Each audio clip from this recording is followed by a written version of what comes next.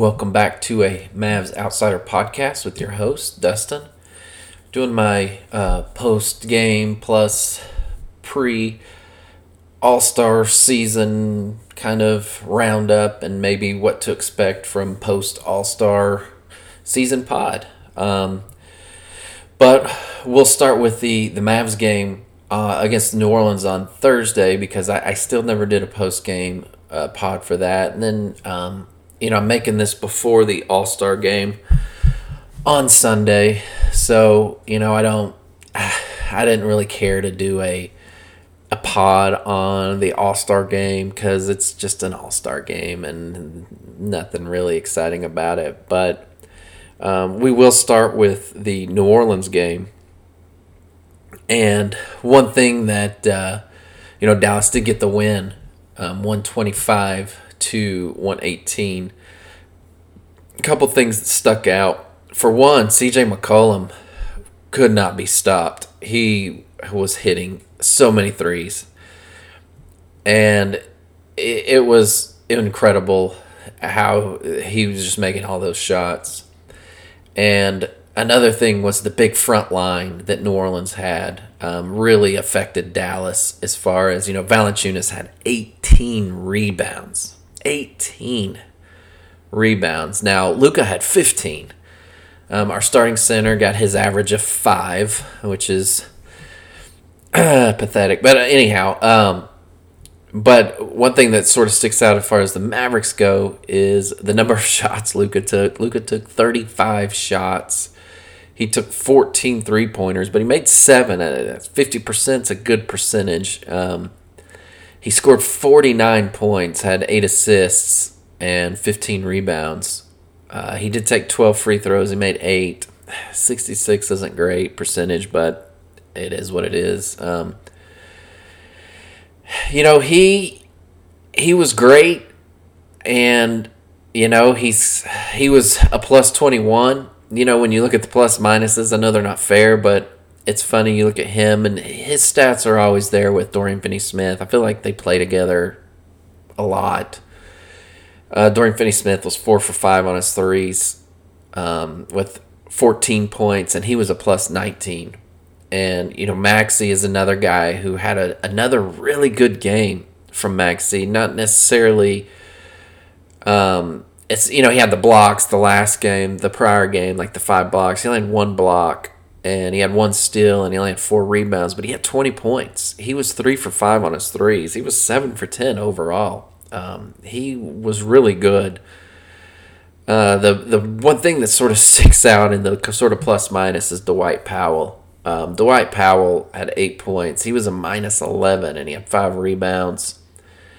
And I don't want to talk too much about Powell, but one of the new guys, Davis Bertans, had struggled with his 3-point shot. Took 7 threes and only made 1. He only scored 3, but he was only a minus 2 as well. So, it wasn't too bad. Dinwiddie played a lot of minutes, especially when you compare it to the first game with the Mavs. He played 30 minutes. He did okay. I thought he did better. He only scored 8 points. Obviously, that's not great, but he was a plus 9. He did have 4 rebounds. He had a steal. He didn't have as many assists. He only had 1 assist, but he was 1 for 3 on his 3-pointers. He was 3 for 5 overall. So, overall, I thought it was an improvement, and I said it in that last pod, when you bring in a guy who's a ball handler, he's not going to change the world in a day. It's going to take him a week or two to really get, understand what the Mavs are trying to do. And I think as the coaches figure out how they want to play him, when they want to play him, at what point they want to play him, do they want to play him opposite of Luka a lot and stuff like that, I think his numbers are going to be better. Brunson had a really good game with 23 points. It was a quiet game, It was funny, I guess because Luka took so many shots. But what was funny is Brunson's plus minus was a minus 9. I don't know what happened with that, I guess when Luka came out of the game and Powell was still in the game, and Josh Green may have been in the game with him too, because Josh Green was a -5. He had no points. He was an offer, but yeah, Brunson was 3 for 4 on his threes. He was 8 for 13 overall. Just very efficient offensively. So, it's what you want to see from, your secondary ball handler, playmaker. He had 6 assists. So overall, though, they did their offense is clicking on all cylinders, sort of like it was, the start of the season. I think even before the Porzingis trade, or before Porzingis got hurt, before the trade. I know this kind of sounds funny, but their offense sort of staggered the first few months of the season. I don't know the final, or I don't want to say final, but I don't know what the numbers are at this point. How much they have improved their offense over the last several games. They've been scoring a lot of points. Now, they did give up a lot of points this last game. One of the problems, like I said, CJ McCollum was just phenomenal. The big lineup really affected the game. Hayes had 18 points. Ingram had 12 points. Valanciunas had 16 points. And then a guy who a lot of people love to post his one game where he had 0 points and all that. Tony Snell had 11 points. He was 3 for 5 on his threes. Devontae Graham was 2 for 4 on his threes. He had 12 points. So their guys scored. I mean, they were hitting their shots. They shot 42% from 3. That's really good. Now, Dallas shot 47%, but 42% is really good. And like I said, CJ McCollum, he really, made a difference. Jackson Hayes got to the line 7 times. Dallas doesn't start a very big front line. Luka had to play defense on Ingram, and he did a really good job too, I thought. Really underrated type defensive performance that nobody will ever talk about it except Mavs fans. You're not going to see the national media talk about the 6 for 21 that Ingram went 0 for 4 on his threes. You're just not going to hear about it. And -11 because Luka had to defend him because you kind of had to. Luka had to defend Ingram and Hayes, and on both occasions, because they didn't have anybody out bigger for the front line. Dorian Finney-Smith and Josh Green started the game, and those guys aren't big. I've talked in the past about Dorian Finney-Smith trying to play power forward. He can't do it. He just can't do it. What the Mavs are banking on is the other team switching their guy out and matching up to Dallas going small. So, obviously it comes into when Mavericks play the Lakers or they play the Clippers, where you have Dorian trying to cover Kawhi and LeBron and David. It doesn't work. And I know those guys are hard to cover for pretty much everyone, but Maxey does a really good job to make it difficult on those guys. Make them work. Not so much difficult, but make them work. Whereas when Dorian Finney-Smith tries to guard him, it's sort of a layup drill. So I do think he plays out of place, but it is what it is. They're going the rest of the season with these guys. So overall, though, good win. They finished the first half, and I'm using quotations when I say half because they've played more than half their games. It looks like they've played, 35, 45, 55, 59 games, which is well over half. I don't know why the All-Star game comes way late like that, but Mavericks are 35-24. That's 11 games over 500. That's really good for this team, especially the way they started. I was going over some of my preseason predictions, and I had the Mavericks finishing third. My predictions are terrible. I did get some of the teams right. in both conferences. It's just I got the order way off. So there were a couple teams I really missed on. Really only two I really missed on. There were two teams I really missed on, but they were Eastern Conference teams, and we'll kind of go over that briefly. But the Mavericks, they've won 2 in a row. The hottest team going into the All-Star break is technically Phoenix. They've won 7 in a row. They're 9-1 in their last 9, but the Celtics are also 9-1 in their last 9.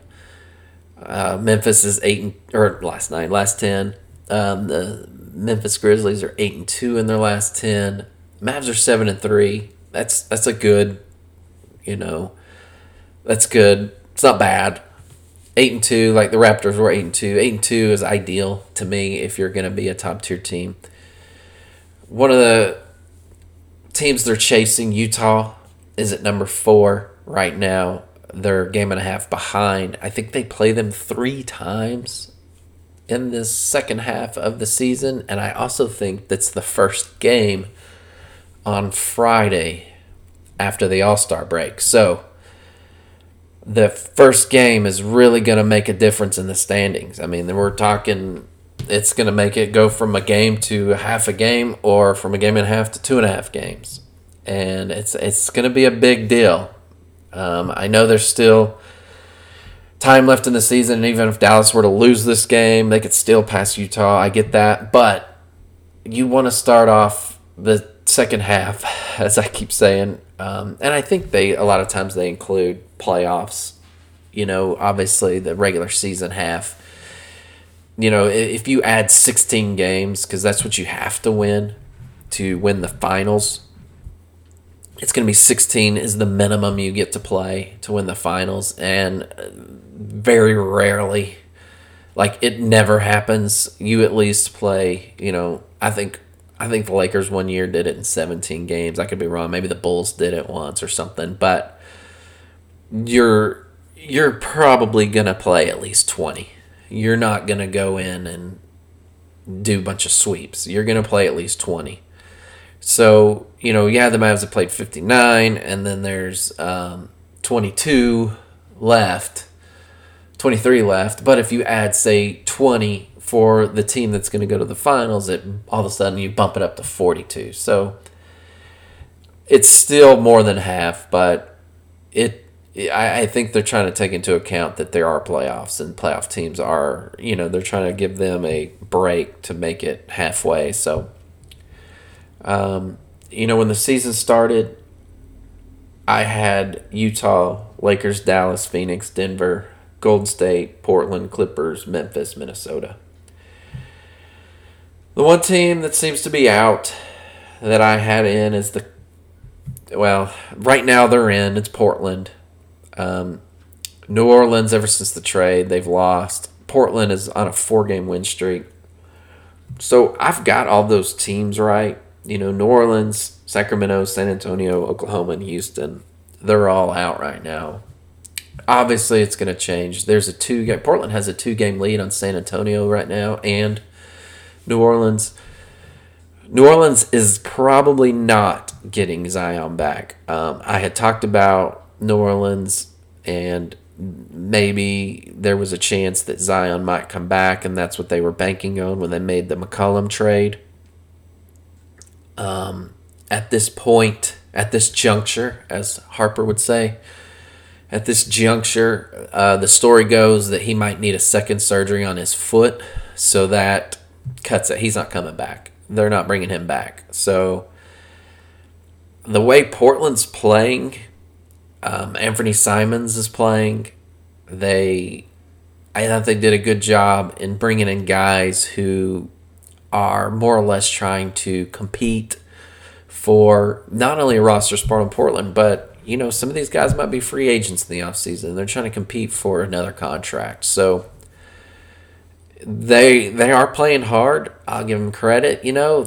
I don't see them making it to the playoffs when the play-in tournament comes. I see them being one of the first out. So they played hard, and good for them, but I just think the Lakers and the Clippers are better. Minnesota is certify or pretty much kind of solidifying their spot above the Clippers and the Lakers at 7. I don't know if they catch Denver. Denver and Dallas would have to really have some really bad weeks, maybe some injuries. People, if Jokic or Luka miss significant time, Minnesota could pass them, but we're hoping that doesn't happen. So I think the Lakers and the Clippers are sort of going to be in that 8-9 spot. They're going to flip flop. Obviously, they've got the same number of losses. The Clippers have played 3 extra games, so at some point, Lakers are going to have to, I think, make up some games they may have canceled. I could be wrong about that. I don't remember whose games they canceled and whose games they didn't. I just know that at some point there are some games they have to make up. And I think one of the things they're going to do is just add it to, like if a team had a couple days off, they're just going to give them a back-to-back or whatever. So to me, I don't see Phoenix losing their number 1 spot.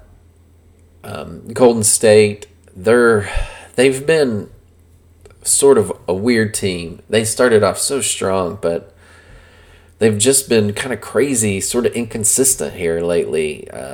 They've lost 2 in a row. They're 6-4 in the last 10. Memphis, there is a scenario where Memphis could pass them. I don't think it'll affect Dallas that much, because I don't really see Dallas getting above the 4. Now, it does affect Dallas if they drop to the 6, because that determines who they play at number 3. So, I do think one thing I kind of think is the way Utah's been playing lately, I think there's a chance they could fall to number 6. Now, that would be a really big fall, but I don't think it's I don't think it's strange to see if they've been struggling a lot lately. So, they're 6-4 in their last 10.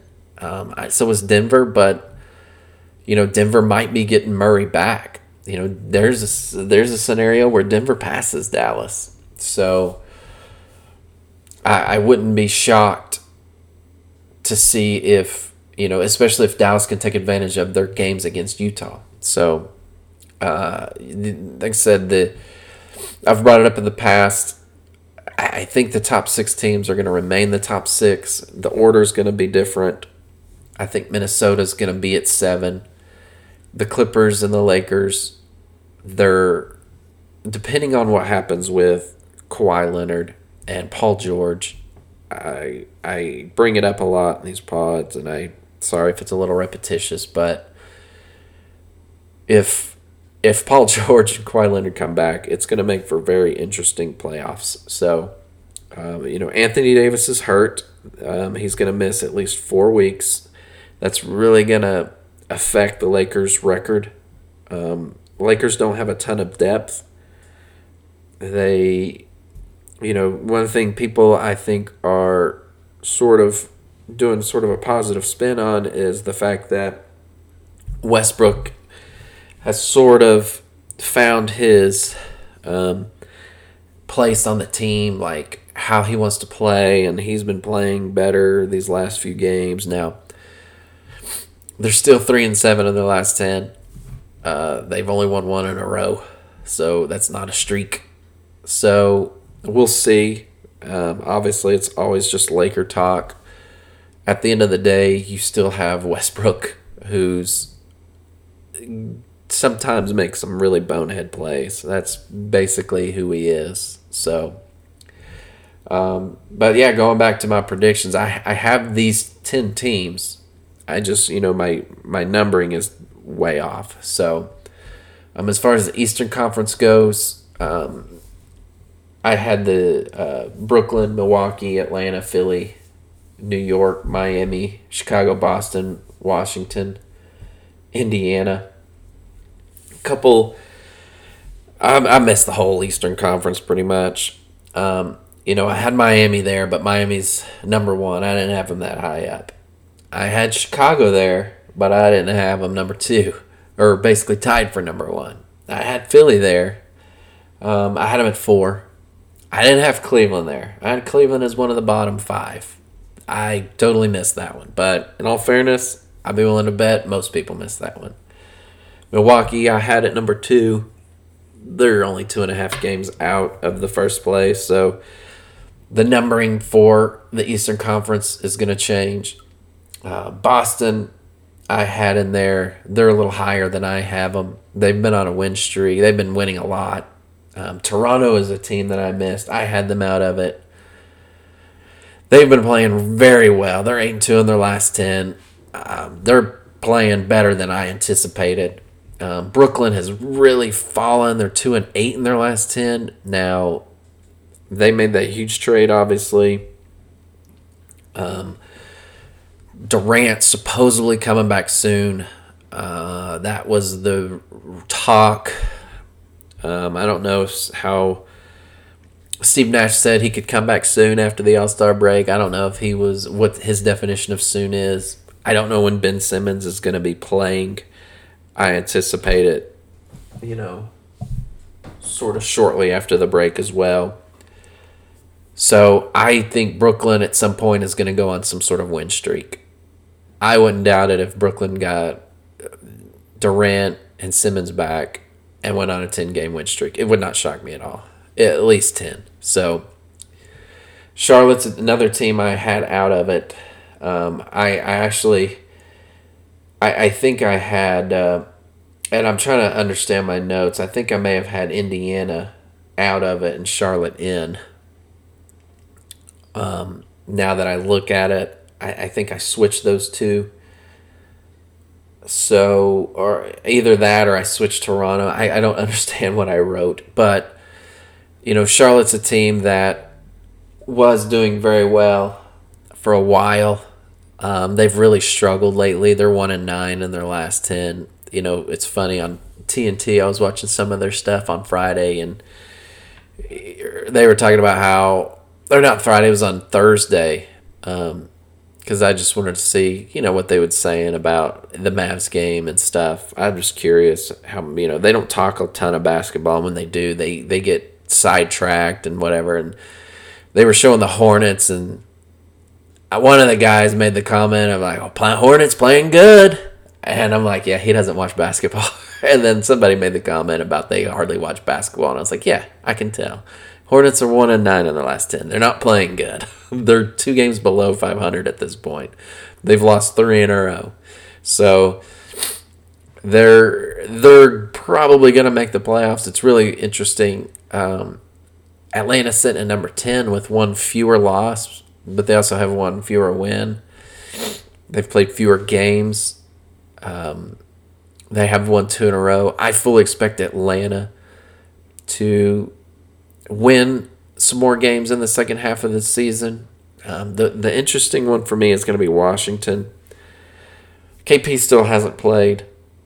For all those people who didn't like the trade, just remember that he still hasn't played. He's going to come back at some point. So how many games is he going to play? And what's he going to give you in those games? What's their offense going to look like? Bradley Beal's probably not going to be there the rest of the season. So, who's running the team? Is it that Neto guy? You still have Hachimura, and you're going to have Denny. They traded Montrezl Harrell, so he's not there. They have Thomas Bryant and Daniel Gafford. So it'll be interesting to see. I just don't think they have it anymore. KP's probably going to play. They're going to win 6 out of 10, and then he's going to get hurt, and then he's going to be out, and they're going to fall out. So I don't want to be mean about it, but that's just how it goes, and that's one of the reasons Dallas traded him. So it's, Anthony Davis is the same thing. The biggest difference between Davis and Porzingis is Davis does have more talent when he does play. He's obviously a better defender. He's better at offense. And so you tolerate his injury proneness to, because if he's healthy, he's a difference maker. So, you know, Washington probably won't make the playoffs. New York's not making it. They're continue to lose. There's still stories out there. I did think it was funny. People talk about the NBA 2K rankings on the video game, and somebody for, I don't know who it was. It's somebody associated with the Knicks. They said that Brunson has the same ranking as Julius Randle. So they continue to bring up Brunson. I'm just so curious as to see what it is that they offer Brunson. Obviously I'd like to keep Jalen Brunson, but I know Dallas won't admit it, but I think the Dinwiddie trade was made just in case that Detroit or New York just make I don't want to say stupid, but a stupid run at Brunson. If New York comes in and says 4 for 100, I don't know. I don't want to give that to Brunson. I don't think he's that player. It's one of those. It goes back to what we talked about when it came to Parsons and Harrison Barnes back when Dallas was trying to get them. If you're going to take a player away from another team, you're going to have to overpay. And the New York Knicks, in theory, aren't a team who should have to overpay for a guy. But, the way their franchise has gone over the last 20, 30 years, they're a team that's going to have to overpay. And I don't think they have a lot of confidence in their coach. I don't think the coach is there next year. So I'd be interested to see who, they want to move. If Dallas could do a sign and trade with Brunson and bring back some guys, especially some bigs. Nerlens Noel would be a huge help on our team. I know he's not the best one out there, but I don't foresee Dallas being able to go out and be able to sign a big. If they're going to get a big, they're going to have to do it in some sort of trade, and that trade's going to have to involve a team that throws a lot of money at Jalen Brunson, because if not, you're basically hoping to maybe draft one. Dallas is going to have their draft pick. There could be a young athletic big who may not be ready to play organized basketball in the NBA next year, but it's something they're investing in for the future, because where Dallas is going to get their pick, they're not going to get a guy that's going to do a ton of contributing to what they're going to do next year, because it's going to be a pick in the 20s. And that's why I always say, if a team wants a draft pick, give them a draft pick. Dallas is picking in the 20s. They're going to pick a guy who's just going to be a guy that you can get probably in the second round. So Dallas actually does well in the second round. So it's kind of funny. Dallas does better in the second round than they do the first round. Dallas does better, I feel like, in the free agent, rookie free agents over what they do in the first round. So it'll just be interesting to see what Dallas does in the offseason about Brunson. Because I do think a team like New York is going to throw a lot of money at him. And I think they'll figure out a way to do it to where, Dallas could get back a couple guys. Maybe they're looking to give up on both Randall and Noel, and you sort of make a swap where you send them Hardaway and Brunson. And I know a lot of people might not like that, but Dallas' front line is just bad. Dwight Powell, I've talked about him. He's just not that good of a player. Marquise Chris is hurt. When he comes back, he's a better player than Powell. Marquise Chris is. I do believe he is. His problem, though, is he struggles to play without fouling. Now, he's done better the longer he is with the Mavericks because he's understanding more of what they want to do. But I Dallas just has to improve that front line because I just, they're going to come up against a team like Phoenix, and I think Phoenix is just going to outsize them, and they're just going to get swept. So, it is what it is. But as far as like MVP, I went back and listened. I didn't do so much predictions of individual awards. I actually went back and listened, or was reading the GM survey. And the GM survey doesn't necessarily list a ton of like individual awards. So I kind of just, I didn't listen to all of it. I was like, you know what? I'll just sort of try and remember what I said and go from there. One thing I did here is on the MVP, I said I thought Luka could win if they got a top 4 spot. But I also said that the writers want to give it to Embiid so bad. And right now, and I said if Philly gets a top 4 spot and Embiid's played a bunch of games, they're going to give it to Embiid. But if Embiid gets hurt and Dallas ends up with the 4 spot, I thought Luka could get it. That's what I said. Now, I don't think Luka's going to get it. The national media has sort of turned its back on Luka. They've been on all over Ja. Even though Ja isn't the biggest reason for their success if you go back and look at their record without him, but that's a different story. Luka, the media's turned their back on Luka. He might work himself back into first team All NBA, but he's not getting any MVP votes. When it comes to MVP, I do think it's going to be Embiid. As long as Embiid continues to play, Embiid's going to get it. Kevin Durant is who the GMs thought. Kevin Durant's missed a ton of games. He's not winning it. And Phoenix, for whatever reason, I think when people look at Phoenix, they think they have a great, or I don't know, they do. They look at them and they think they see a great team. Chris Paul doesn't put up great numbers. So, he only averages like 15 points a game. I don't even know if it's that. So, he didn't average a ton. I think at the start of the season, Steph had a lot of MVP chatter, but that's backed way up with Golden State struggles. Ja Morant, I think, is where some of the guys are trying to push, but that Memphis has a fantastic team. If you look at Memphis's record without Ja, they have a better winning percentage because they have a fantastic team. Jokic is a name you could put in there, but if Murray comes back and Denver, sort of gets a little push from that, a lot of people are going to look at Murray. So I do think it will be Embiid.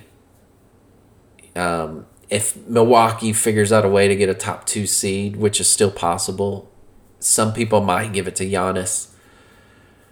Since, I had mentioned that Giannis would have to, I think the writers felt that Giannis would have to do something before they gave him the MVP anymore. And he did, he won his title. But at this point, I do think it's Embiid's to lose. If Embiid, they've played, 58 games. If Embiid plays and then their next 20-ish games, it's his. And I think they'll give it to him. As Harden's about to start playing with him. Some people think that's going to work well. Some people don't. I have no idea.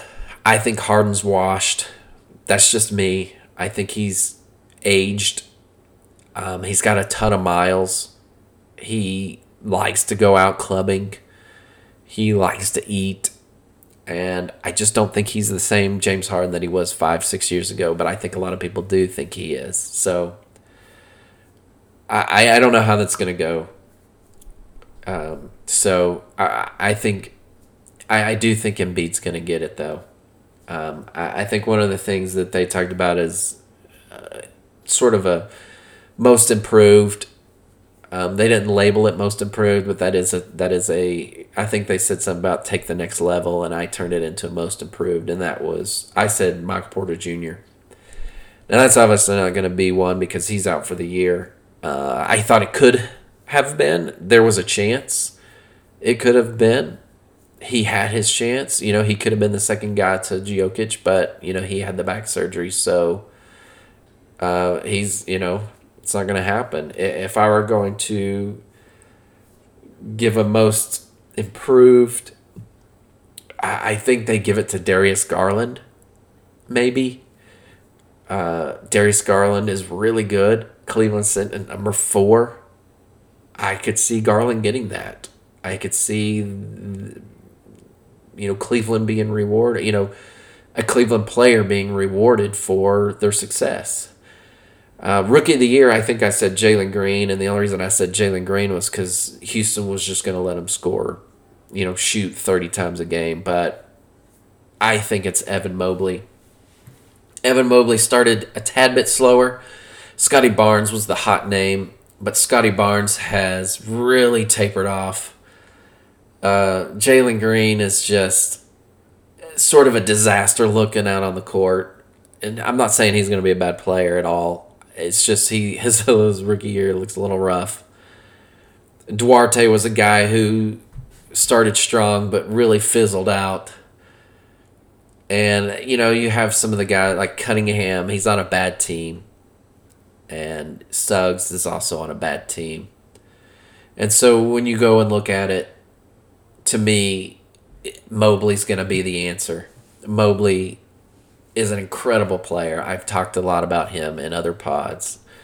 I'm jealous that Dallas doesn't have a guy like him. And I think he's going to be a multi-time All-Star in this. I think next year he can make an All-Star team. I don't know if he will. I'm just saying I think he could. I think he's going to be that great. And if he doesn't do it next year, he's going to do it the year after. I think Cleveland with Garland and Mobley are going to be really good for a really long time if both guys will stay there. That's the key. Both guys have to stay there. And they don't act like they want to leave, so that's sort of good for Cleveland. But I think Mobley wins the Rookie of the Year. I think for Coach of the Year, I said Nate McMillan. I thought Atlanta was going to finish third and McMillan was going to have a full season after the way they finished. That's not going to happen. McMillan's not going to win it. The one thing I can see is nobody's really talking about Cleveland's coach, Bickerstaff. Maybe they give it to Monty. I don't know if he won it last year or not. He may have. They could give it to the Chicago Bulls coach, who is his name has slipped my mind. He was the old Florida coach. Then he went to Oklahoma City. But I could see Chicago's coach winning it the way they've played, the injuries they've dealt with. I could see Cleveland's coach winning it because I don't think anybody thought Cleveland would be this good. And kudos to those guys. They both have done very well. So I think one of those two guys will win it. I honestly, if it were going to be me, I'd give it to the Cleveland guy, mostly because he's got a lot of young players. He's got 3 bigs for a front line that a lot of people didn't think it would work, but it is. He's got a player in Kevin Love that was disgruntled for a while, but he's got him to buy in, and he's playing fantastic basketball off the bench, and they've had a lot of injuries. So they're still surviving, and I think if I were going to give it to somebody, I'd give it to Cleveland's coach. I think Bickerstaff's his name. So I think that's what it's. I think that's who deserves it. As far as All NBA, I may have put a team together. I don't know if I did or not, but I know some people have done their mid-season awards, and they've left off Lucas for as far as All NBA first team. I think he was on some people had him off altogether, and some people had him on their second or third team. Some of the pods I listened to, one of the pods was a Bill Simmons, and he sort of left him off, but he said, Luka's going to work his way back on. He'll probably work his way back to the first team. And that's sort of the way I think it's going. I think if the Mavericks, especially if the Mavericks can move up in the standings, I think you have to include him. And if Golden State kind of drops in the standings, I don't know. Some people might want to give it to Ja. Like I said, he's the hot name right now. He's the name they're pushing. It's kind of funny you see the national media pushing a guy. I don't know why they do that. They did that with Trae Young on Luka's rookie year, and their argument was that Luka started faster, but Trae finished better, and that's just false. Luka started faster and Luka finished better. All of Luka's triple doubles his rookie season came the second half of the year. So they just didn't watch Mavs games. All the Luka numbers were expected, whereas Trae numbers were a surprise. So I don't know why Luka gets a lot of hate. I think because he's a Euro guy, and a lot of writers don't like Euro guys. They just don't think they think they're soft. They don't think they're any good, and whatever, Some like him, like Jokic, and even Giannis can be considered a Euro. He's born in Greece, but at the end of the day, the writers still, when it comes to a guy like Luka, they just don't want to give him the credit. So I don't know if he'll work his way back to the first team or not. If he doesn't work his way back to the first team, he's played well enough to get the second team. So that kind of stuff doesn't really matter anymore. When a lot of times when people are talking about you, they say, this guy made 10 All-NBA teams, and which is still good. You're basically saying that's a top 15 player in the league. So, it's fine. And he's already made it, so it's not going to really affect his pay anymore. He's already got that part of it, so at this point it doesn't really matter. But I would like to see him in it. Andrew Wiggins was the one that made the All-Star team over Luka, and now Luka's clearly better, but whatever. But as the second half goes, I could see teams like Detroit and Orlando trying to be worse. Indiana also. Everybody wants those top picks. Obviously, when you get in a top 2 or 3 pick, you're going to get a good player. I think top 2, if so far as I pay attention, I think 2 guys, and one of them is not that Chet Holmgren. I'm not sold on him. For those who keep up with, because I know I do have listeners outside this country, so they might not keep up with the college basketball, but Chet's a 7-foot plus wing who does have ball handling skills, but he looks like he also weighs 150 pounds. And so, when I see him play, I don't know if I'm watching a guy who is going to be a skilled big, like Durant, and I'm not saying he's going to be as good as Durant, but, Durant is a guy who's 7 foot tall who can handle the ball. Is that what he's going to be? A guy who's 7 foot tall who can handle the ball? Or is he going to be like Porzingis, a guy who nobody knows what he is? He's big. His post-up game isn't great. He's not a great center. He's more of a wing who's just long, but he struggles to defend. So what is he? And that's the problem with Porzingis at this point. Nobody knows what he is. Still, even after all these years, they can't figure it out. But for me, I think he's a more skilled Poku. The guy on an OKC. I just think he's a more skilled Poku. That's it. And maybe I'm going to be wrong about it. And if I am wrong about it, you can tell me I'm wrong about it. That's fine. I don't mind. It's just sort of a prediction I'm making. But the 2 other guys that are in the college, the Jaden Smith, I think is his name, and Paulo something. He's got an Italian name, and Banchero might be his last name. I think those are the 2 guys who are the 1 and 2, and I think you're going to get a fantastic player no matter which one you get. And I'm eager to see who gets those top 2 picks. We'll know over the next few months.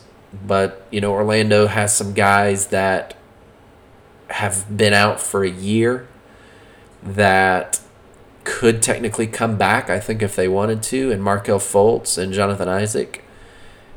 I don't think they want to bring them back because I think they're both good players. And I think they would both contribute to winning. And I just think it would be too bad. I feel bad for a lot of the guys on their team if they sort of held them out to try and lose because, then you start to develop a losing culture. And if Fultz is healthy, I play Fultz. If Isaac is healthy, you play Isaac. And you may try to play him just so you can move him in the offseason. I'd be willing to bet someone would take a chance on Fultz. Fultz struggled at the beginning of his career with something with his shoulder. He got that right, and he was playing very well until he tore his ACL, sort of a bad luck type deal. And so Fultz is a guy I could see someone taking a chance on. Jonathan Isaac, on the other hand, as much as I like him, I just don't see anybody taking a chance on him because he just can't stay on the court at all. I could probably take a look real quick and see, how many games he's played in the NBA, and I'd be willing to bet it's not that many. But let's see. He has only played 136 games, and this would be his fourth season. He hadn't played a game this year, so his first year he only played 27 games. His second year he played 75. His third year he played 34. And, that's just not going to cut it. His stats have gone up every year. He averaged 5 points a game his first year, 9.6 his second year, 11.9 his third year. And I just think he's such a talented guy, but poor guy just can't stay on the court. He's 24 years old. And, he's starting to get to that age where probably 2 years from now, he'll be on some other team playing just a bit role, and you'll see him come out. And sort of like Justice Winslow. Winslow was having a positive career, and then something happened. And you didn't see him for a while. He was on Miami, and he played 66 games in 2018 and 2019, and he averaged 12 points a game, and he shot 37% from three, which is, pretty decent, and he was having a good year. And then that next year, he plays 11 games, and then that's it. And then the year after that, he plays 26 games. And it's just like, where is he at? And then over this season, he's played 43 already, which is pretty good. He's played for the Clippers and Portland. So, he's starting to get his game numbers back up. Now, with Portland, he's averaging 12 points a game. He's getting 31 minutes a game in those 6 games because Portland needs guys. They, have some injuries, and they're trying to figure out who they want. He's getting 31 minutes a game, and, he's getting 7 rebounds a game. So, good for him. And I think that's sort of what you're going to see from Jonathan Isaac. Several years from now, he's going to show up, and you're going to be like, oh, who's that? So it'll be interesting. I'm going to go ahead and end it there. I probably won't do another pod till next weekend sometime after the Mavs Jazz game. It might end up being... I'm not sure because I might actually go out of town. So I'm not sure when my next pod will be. If I don't go out of town, it'll be on the Saturday morning after the game. But if I do go out of town, it might actually be Sunday. So we'll see. It's All-Star break, so I guess we're going to get a break for everyone. But if you would like to follow me on Twitter, you can at the Mavs Outsider. If you could rate and review the podcast wherever it is you get your podcast, I'd appreciate it. And until next time, we'll talk to you later. Later.